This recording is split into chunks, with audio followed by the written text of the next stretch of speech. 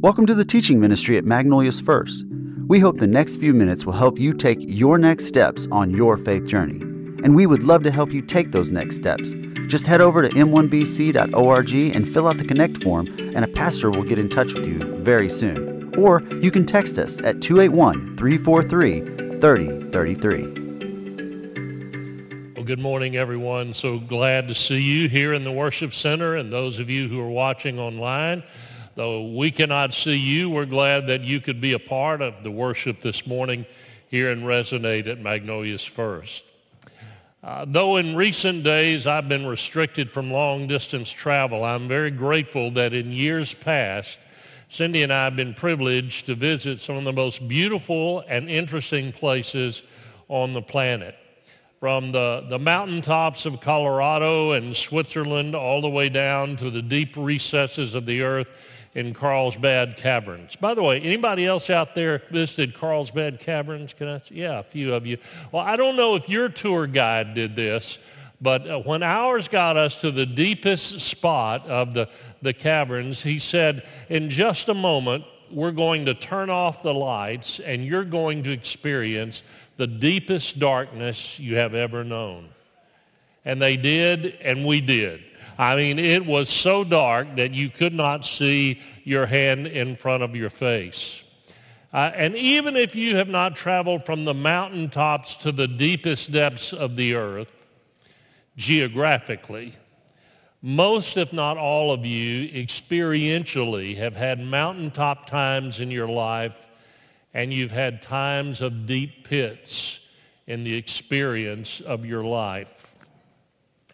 And for most people in the general population, and sadly even for many who are Christ followers, their attitude, their outlook, their happiness in life is based on where they find themselves at any given moment. If they're on the mountaintop, they're happy, but if they're in the pits, then they're just mired in despair. And what the Apostle Paul writes to the early church in Philippi, as well as to our church today, is that our outlook, our attitude, our happiness should not be based on our present experience.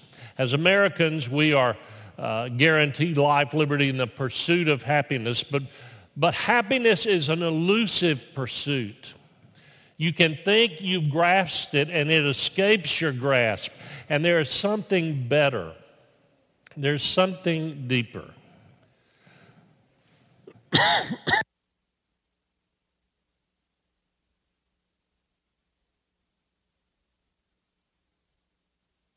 I'm sorry, y'all. Allergies is driving me crazy. Will you forgive me if I take a drink every now and then? As I was saying, there is something deeper and something better. And that's what Paul's letter to the Philippians is all about. He calls it joy. Joy is not rooted in our experience at any given moment. Joy is rooted in our relationship with Jesus Christ and the security that we find in him no matter what we're going through in life. Now, let me remind you just a little bit of the background of this letter from Paul to the church at Philippi. Paul was the founding pastor of the church. We saw that 2 weeks ago from the book of Acts. And they loved the Apostle Paul, though he had gone on to do work in other places. And then he found himself imprisoned in Rome. As he writes back to them, there was a deep love between the people and the pastor of that church, and they were concerned for him that he had been put in prison for no good reason, no legal reason at all. He was in prison, and so they were concerned about him. In fact, they were bewildered about this servant of God, this giant of the faith who found himself in a Roman prison. And so as we pick up the text from where we left off last week with Dr. Roger Yancey's message to you, we are in Philippians 1, beginning with verse 12. And we find the Apostle Paul responding to their concern about his situation. Verse 12, he said, "And I want you to know, my dear brothers and sisters, that everything that has happened to me here has helped to spread the good news." In other words, he's saying, I know you're worried. I know you're concerned. I know this confuses and troubles you, but I want to set your mind at ease. That what has happened to me here was not by accident. That what has happened to me and where I find myself is not without reason. It's not without purpose. God had a plan for this. And so instead of being discouraged and in despair and in self-pity, I rejoice that God is using this time to spread the gospel. And here's the lesson for us. There'll be many in the passage today, but here's the first. As a Christ follower, you can pursue happiness or you can choose joy. You can chase happiness or you can choose joy. It's a matter of your attitude and outlook. Holocaust survivor Viktor Frankl said this, one of my favorite quotes. He said, "Everything can be taken from a man but one thing, the last of the human freedoms, to choose one's attitude in any given set of circumstances." The Apostle Paul could have chosen to focus upon the injustice that had been thrust upon him. The Apostle Paul could have chosen to focus upon the discomfort that there was in being shackled to Roman guards in 8-hour shifts, 3 guards every day. But instead, he chose to focus on what God was doing because he had chosen to allow Paul to be imprisoned. It's a different outlook. It's a different understanding that if you are a Christ follower, God is sovereign. God is in control of your life. And one of the most well-known scriptures is one we don't take to heart as much as we should. The Apostle Paul wrote it too. It's from the book of Romans, chapter 8, verse 28, where he said, "And we know that God causes everything to work together for the good of those who love God and are called according to his purpose for them." Now, not everything that happens to us is good. Can I get an amen there? Not everything that happens to us is good. As a matter of fact, some things that happen to us are horrible. Some things are tragic. Some things are deeply painful. But what Paul is saying there is that God will use all of those experiences and environments of our life for his sovereign purpose, for his good and his glory. That he can bring good even out of the worst tragedy. And so going back to Philippians 1, here's Paul's outlook. Here's his attitude. Here's how he's framing his imprisonment. Verse 13. "For everyone here, including the whole palace guard, knows that I am in chains because of Christ. And because of my imprisonment, most of the believers here have gained confidence and boldly speak God's message without fear." In other words, what he was saying is, because I'm here, I've had a captive audience every 8 hours on rotating shifts to tell them about Jesus. And everybody throughout he was imprisoned in a prison that was connected to Caesar's palace in Rome. And word had spread that here was this man who was imprisoned only because he preached Jesus. And he had the greatest attitude, and people wanted to know what was different about him. And that's still true today. So how can we have that kind of perspective? How do we kind of work that up and make that happen in our lives? Can I just tell you, we can't. That's just not possible for us on our own because we're not wired that way. We are hardwired to be sinful and selfish. We are hardwired to ask, what's in it for me? How can this make me more comfortable? How can I get my way out of this? That's the way our sinful selves are wired. But if we allow the Spirit of God to transform the way we think, then we'll learn, like Paul, how to frame things differently. I want to go back to the book of Romans for a moment and look at what Paul said in Romans 12, verse 2, familiar verse. He said, don't copy the behavior and customs of this world. In other words, don't be like everybody else. Don't act like people who don't know Christ. But let God transform you into a new person. How? By changing the way you think. Then you will learn to know God's will for you, which is good and pleasing and perfect. How could Paul have that attitude when he was unjustly imprisoned? Because he had come to understand that was God's will for him at that moment. That was part of all things that God was working together for good in his life. It was a part of what God was choosing to use as his plan to reveal Christ and bring him glory through Paul, even in prison.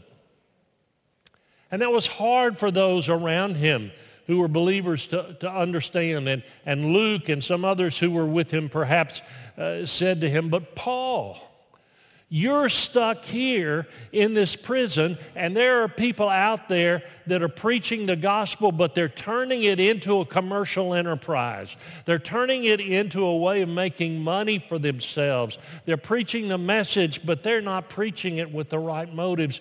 Paul, shouldn't we do something about that?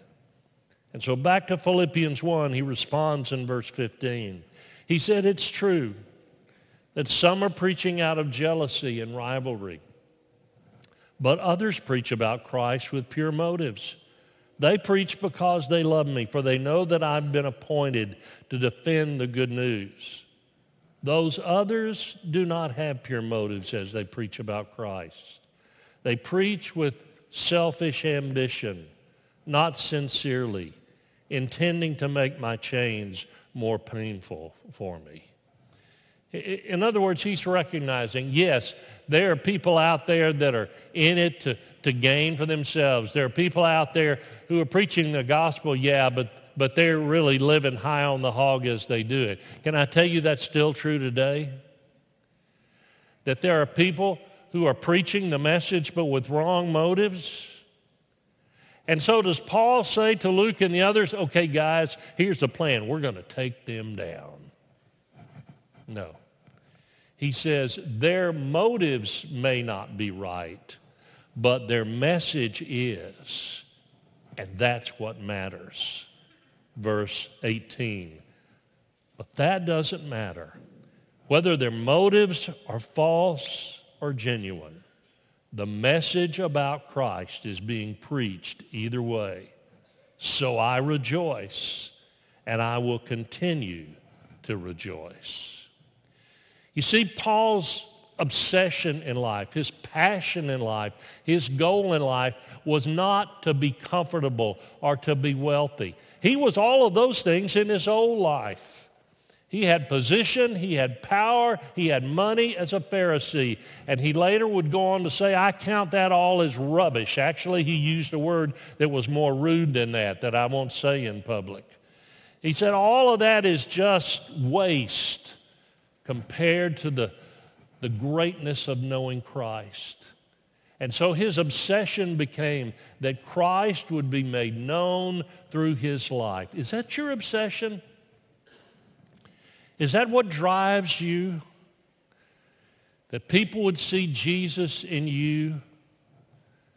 Every Christ follower should learn that the most important thing they can do is not to gain for themselves, but to let Jesus be shown through them. And so as Paul is in prison, like every pastor, he coveted their prayers. Verse 19 of Philippians 1. He said, for I know that as you pray for me, and the Spirit of Jesus Christ helps me, this will lead to my deliverance. He says, I know you're praying for me, and I believe because of your prayers, I'm going to be set free from this prison. I just have this inner conviction in my heart. I have hope, and now not hope in the sense that this world talks about hope. When we say, well, I hope this will happen. I hope the stock market goes back up. Or I hope my investment will be productive. Or I hope I make this team. Or I hope I get this job. But we don't know. And it's not that kind of hope. But hope in the biblical sense is confident assurance based upon the promises of God. And he had hope that God would be gracious and that he would be released. Now, he was released, and he would go on to do great work for the Lord. But then there would come a time later on in Paul's life, now follow me on this, there would come a time later on when he would be arrested again. He would be imprisoned again. This time not in the prison next to the palace. He would be put in the worst dungeon, the Mamertine dungeon in Rome. And from there, he would be executed. And I want you to hear the very different sense of what Paul understood God was doing when it's later on now toward the end of his life, and he is writing a letter back to a young pastor named Timothy that he had trained in the ministry and taught how to live for Christ and to lead the church for Christ.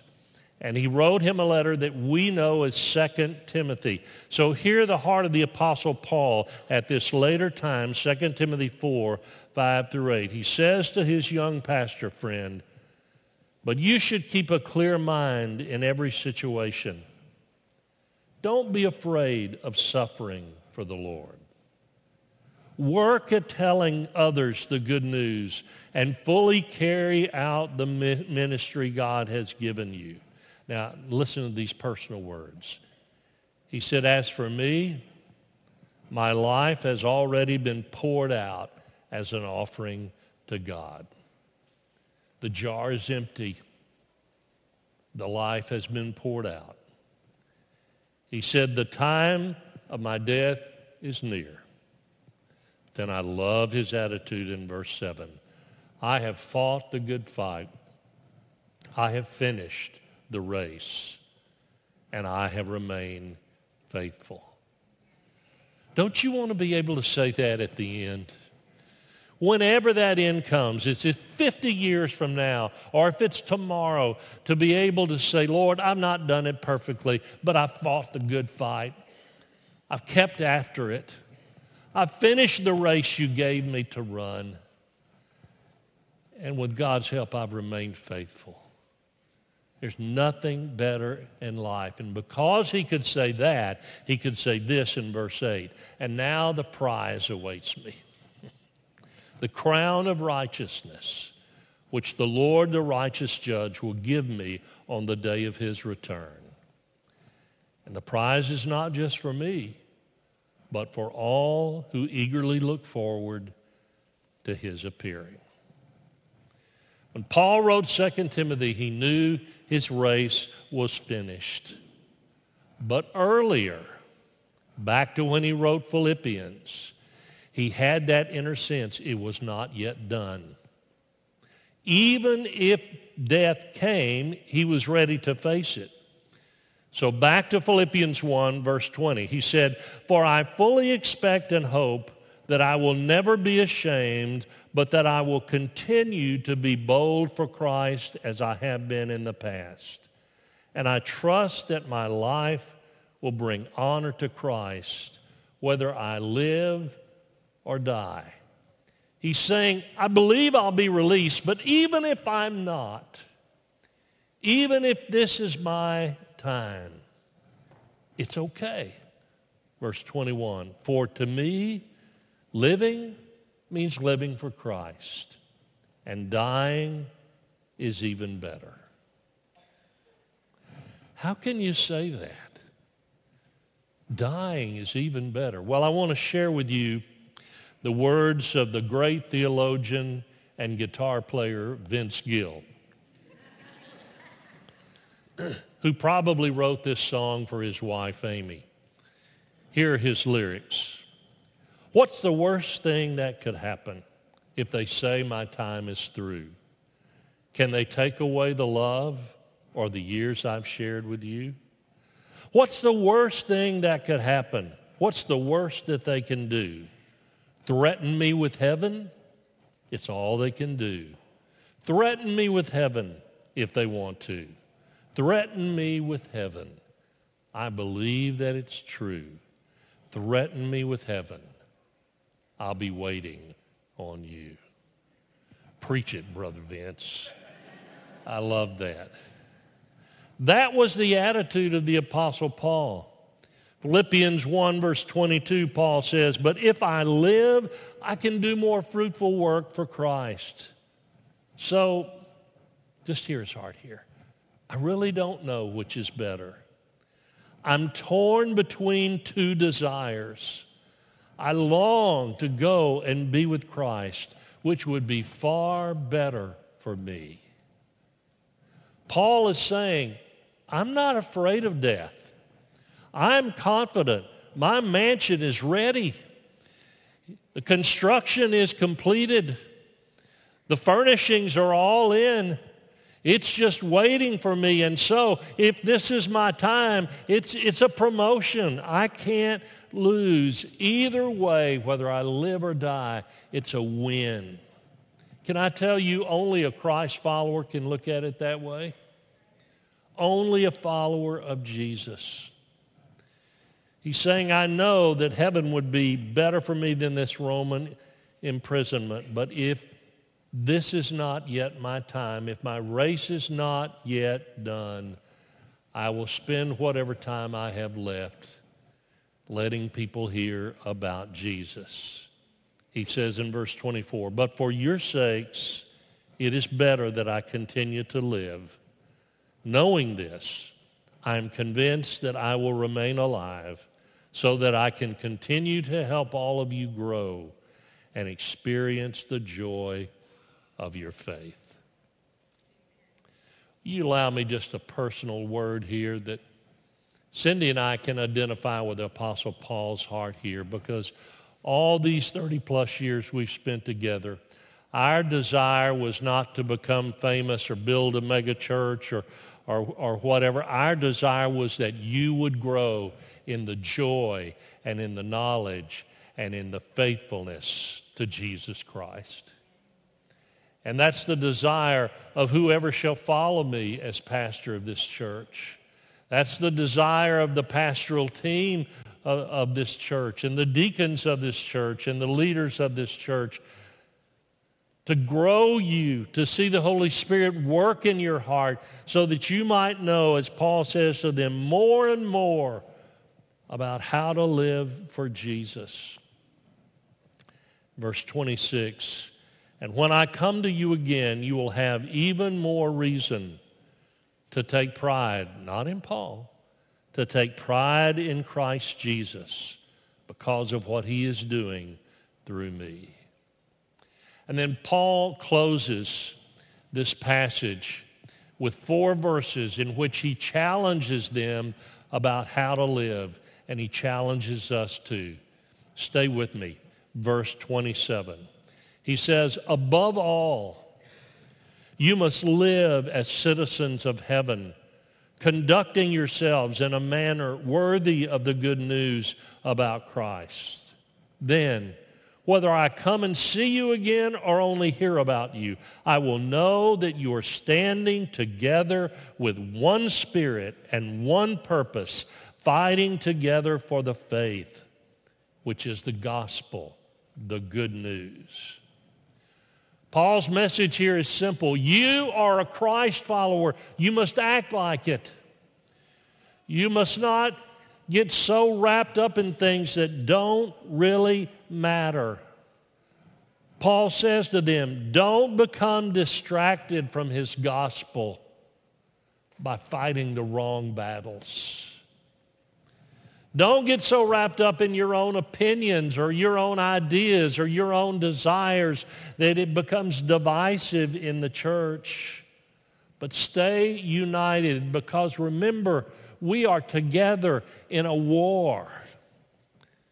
Probably the most united times in the history of America were times of war, because the American people united against a common enemy that threatened their very freedom.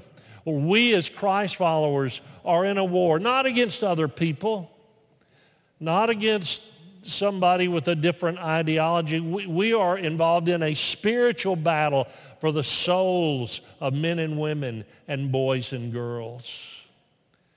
And that's why when you see children dedicated and you see a precious young lady baptized, we need to rejoice, because those are victories in the war. And we need to fight that faithfully, because there are people all around us, people in your family, people in your neighborhood, people in your circle of influence at work or school who do not know Jesus, and their only hope is the gospel. It's the gospel. And it's not an easy war to fight. Paul says in verse 28, don't be intimidated in any way by your enemies. This will be a sign to them that they're going to be destroyed, but that you are going to be saved, even by God himself. For you have been given not only the privilege of trusting in Christ, but also the privilege of suffering for him. We are in the struggle together. You have seen my struggle in the past, and you know that I'm still in the midst of it. Can I just let you in on a secret? If you live faithfully for Christ, if you have a biblical worldview, if you believe the Bible is the Word of God, and you take a stand for that, you're going to face opposition. And our culture that's becoming more and more secular and more unfriendly to the things of God, you're going to have those that oppose you if you stand firm on what the Word of God has to say. And while we should treat everybody with respect, everybody with kindness, we should always show others grace, we must not compromise the truth of God. That God is real and Jesus is his Son, and there's only one way to heaven through faith in him, and there's only one source of knowing his truth, and it is the Scripture, the Word of God. And if you stand for that, you will face opposition. But we must face it by showing unconditional love balanced by uncompromised conviction.